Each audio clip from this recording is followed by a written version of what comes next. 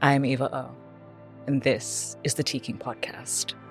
I've been a dominatrix since 2011, and I would like to spill the tea on my life. Thank you for listening.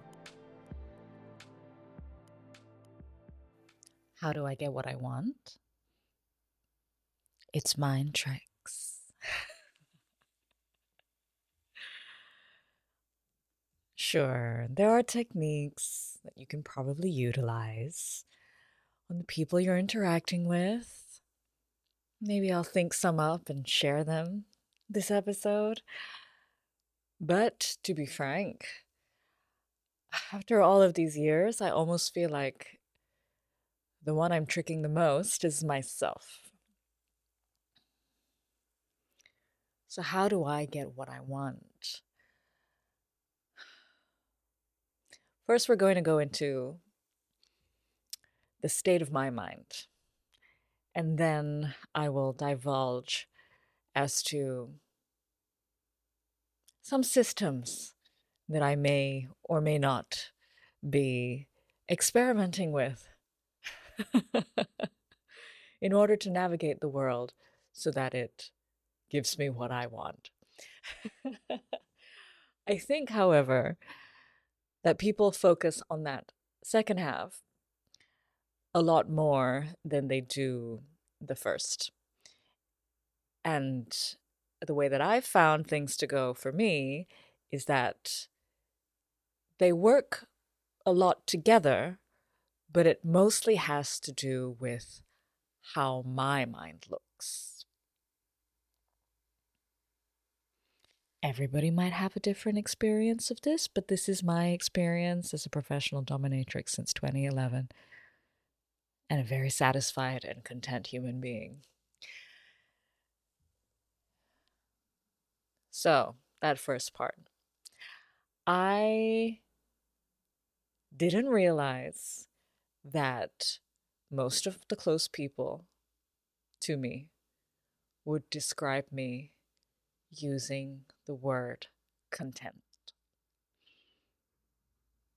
I think that I mentioned it to the ex who suggested that I become a dominatrix quite recently when I saw him in Tokyo in the last few months.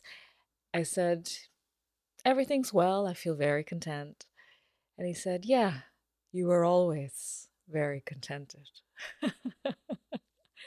So I didn't understand that. But I think that that sense of contentment probably allows me such internal ease, but also affords me a clear enough path forward because people seem to respond to that. And my logic would go to, but if I really want something to happen, then that thing will more likely happen. But it seems that there's also a space for, I'm fine if it happens or not. And then something lovely happens. So, the state of mind that you have to work with, I think, has a lot to do with it. And for me, I've always been fascinated by just the way of life, however it turns. I haven't had a lot of expectation aside from that my family is stable and available. Yeah. Even around food and around shelter, I've been very flexible because there's been moments in time when I've had to be financially independent and I was very young and I chose to be independent of my family, younger than I probably should have been. And I didn't have a home. I didn't eat very well. I couldn't eat sometimes. And I was fine because I had chosen freedom, and that was more important to me than food. I guess obviously there's going to be a level of starvation when that becomes an issue, but you know, getting by on the occasional instant noodle works. and feeling that freedom. So I think that my values, as I've tried to outline them as I've gotten older and tried to refine my life process, I think that they mostly sit around a concept of freedom, you know, as free as one can be in this form, and a concept of peace and solitude. Solitude enough so that one can have their own thoughts, not necessarily alone, and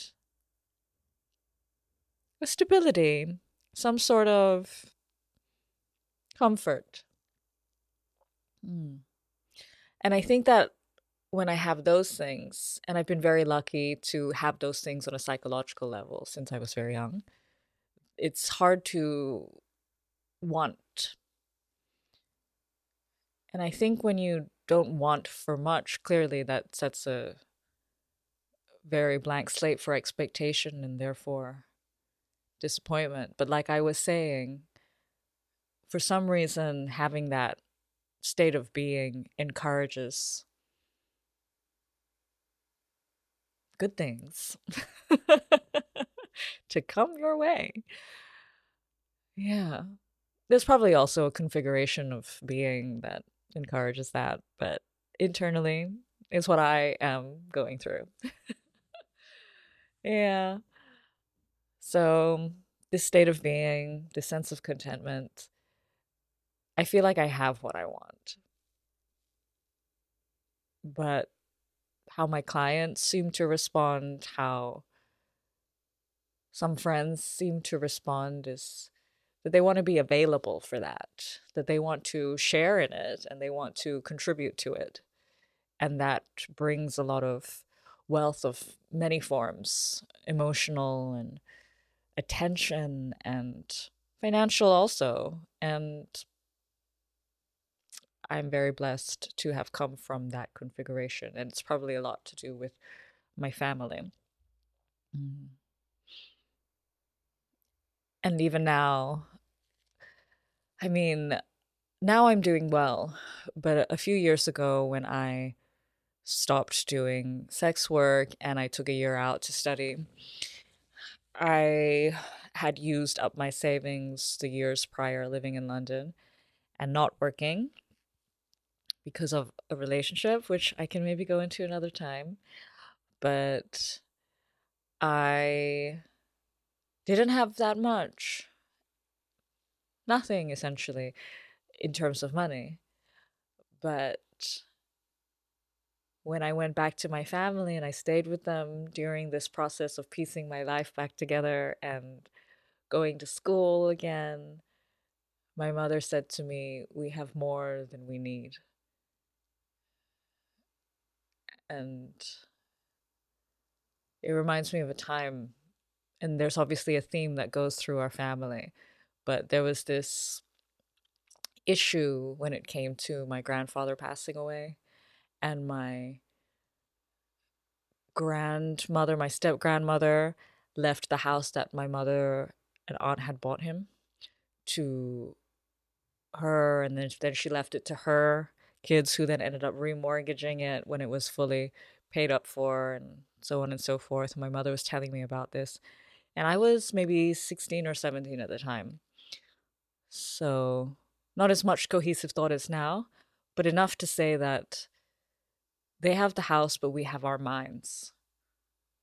And I think that was a very wise thing for a child to say, but I stand by it. And I think that's my saving grace. I have what I want. I have the ability to see a moment and find a joy from it, whether it's, I say small, but it's not small to me, to watch the wind go through leaves, to feel the air as the car drove away this morning. And it was just, I don't know why. There's little magic that always happens. And it makes me feel joyful. so much all the time. So there's some mind tricks going on for me to find that contentment. There's an ability to observe and to wonder. Yeah, to wonder at life. And I think that sets me up for a good basis. And then people tend to be drawn to that and to be generous with it. But that said, when it comes to my experiences, moving through dungeons and power dynamics, there are a few things one has also learned. I think that my sense of contentment and joy mm, encourages generosity, but I think also there's something to be said for being so still that you can watch somebody so closely that you start to understand what it is that they want and how to align that with your desires. Some would say manipulation, right? But in the context of a dungeon, it makes for a successful session. I guess when it starts to infiltrate relationships, it's about being honest with yourself as to what you're up to and why you're doing it. Because I think all of us are up to it. All of us want to coerce others into understanding our perspective and gaining satiation as a communal experience. But I think being aware of it is probably the best that we can do because I don't think it's going to stop. Mm. I think that my ability to look quietly and carefully at how somebody is acting, reacting, what they are saying in front of me, how they move in the world around them, how they try to move the world around them. I think that my ability to watch it and not judge it, but just to take in the information is very helpful also. Not only in being able to choose the people who may suit me better, who I will more likely like, quite simply, but it enables you to see what their motivations are and to know the makeup of a person in greater detail, essentially, so that when the time comes for you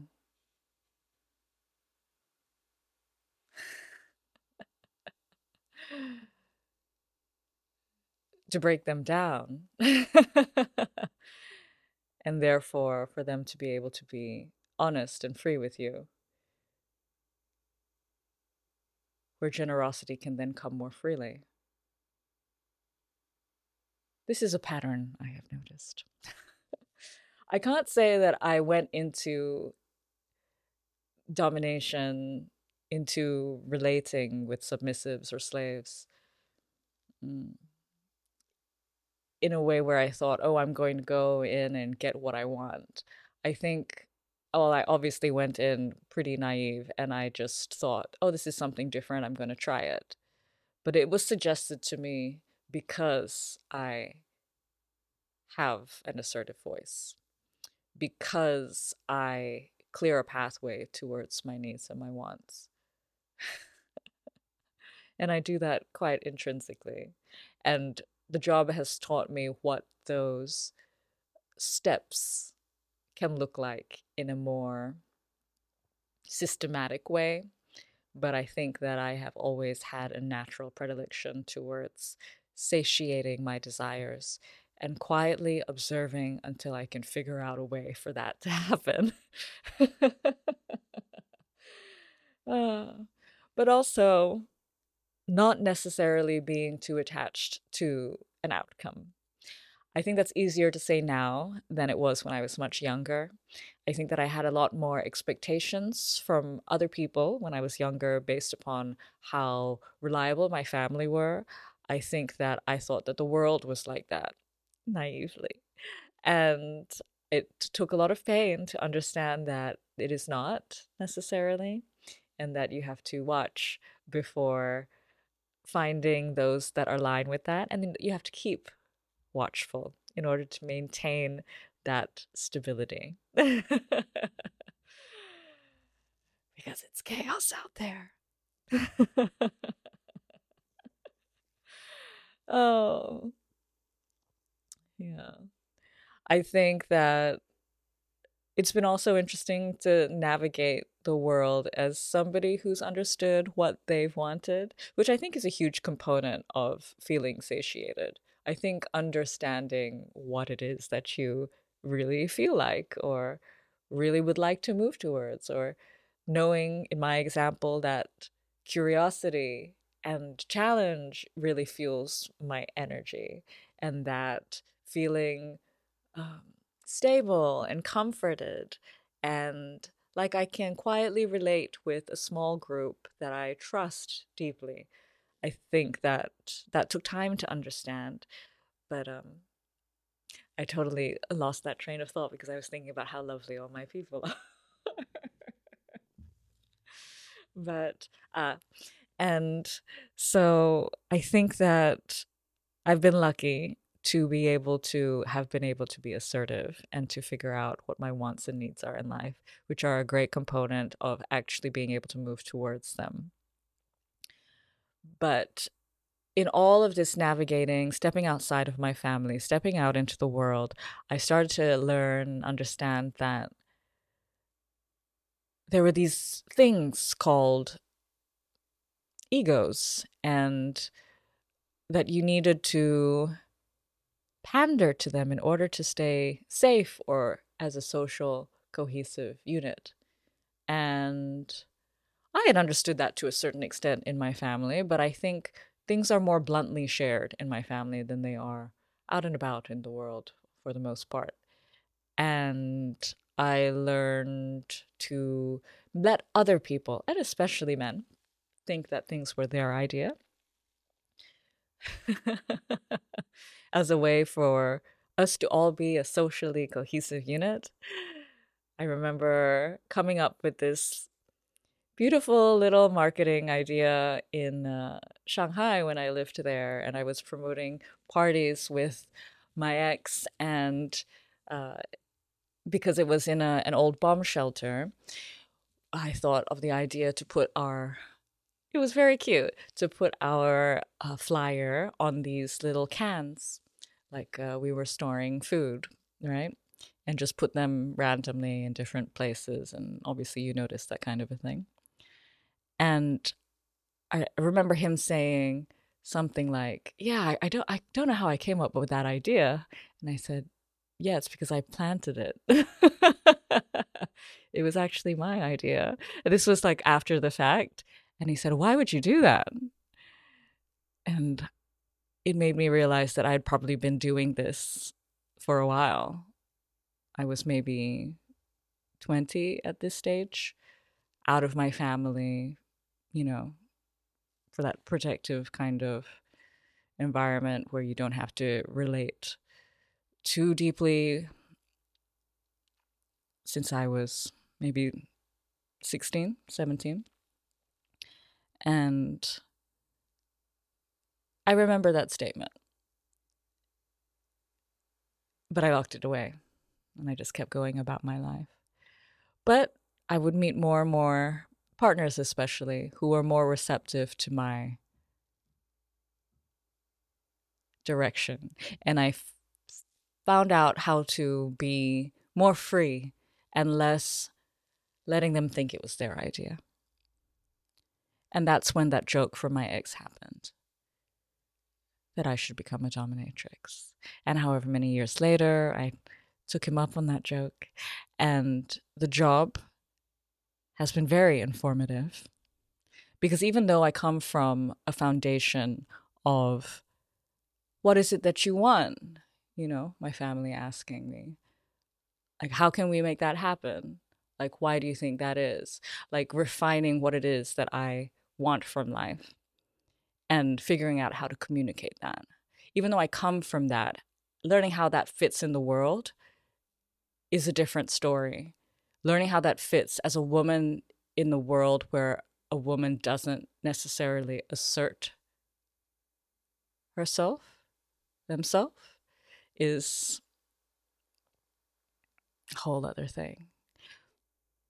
But then that aspect of me being recognized and me following up on that later and stepping into the dungeon and being around a lot of men who are interested in my direction day in and day out, hour after hour, and being paid for it, it's made me very confident in being able to assert my belief and my direction and communicate what it is that I might want from the time ahead of us.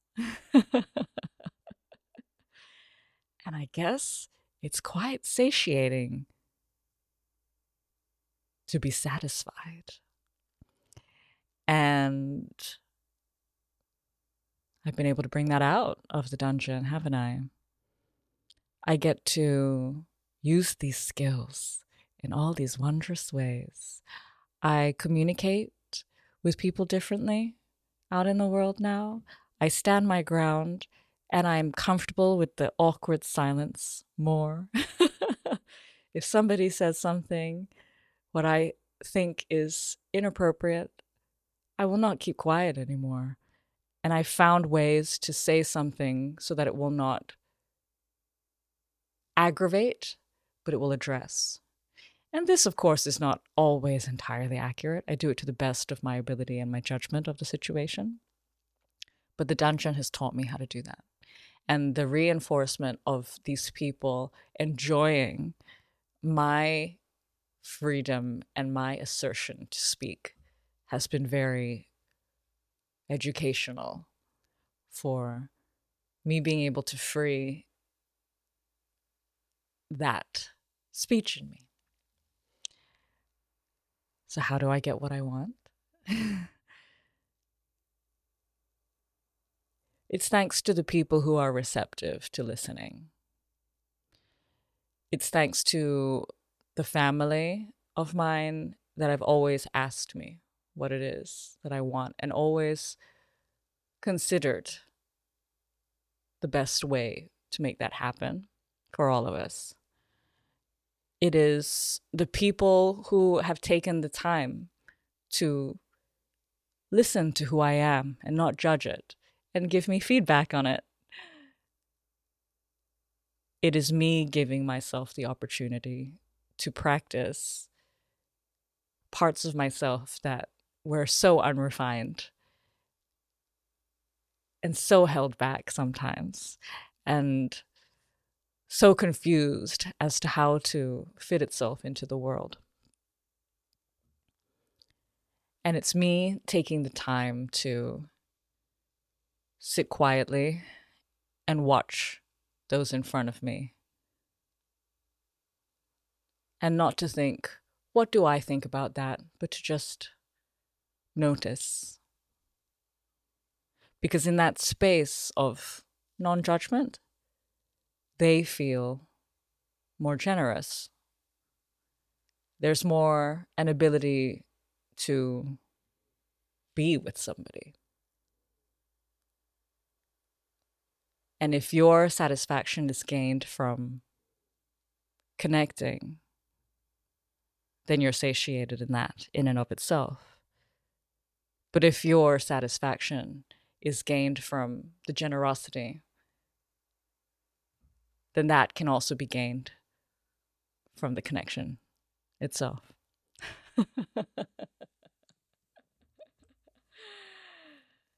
How often do I use that? Me personally, I think that I'm not sure if the payoff is good enough, because the payoff in the case of me not necessarily having an interest in paying attention and just paying attention for paying attention's sake in order to get something out of somebody. I think that I've done it and I need to do it for work, but I need to limit it. Otherwise, it just doesn't sit with how I'm configured and it makes me very angry.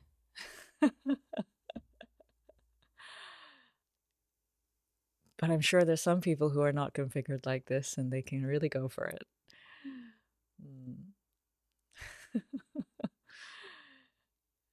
Yeah. Perhaps I've hinted at how you can manage that in other episodes. I feel like I have. I've talked about a lot, huh? So I think this might be the second last episode of this season, my first season of the Tea King podcast. And I'll go into more reflections in the final episode. But I've gone through a lot. A lot of emotions, a lot of stories. And am I getting what I want out of it? So far, so good. It's been intense, but maybe that's how I like it. So, thank you for listening. And I'll see you next time.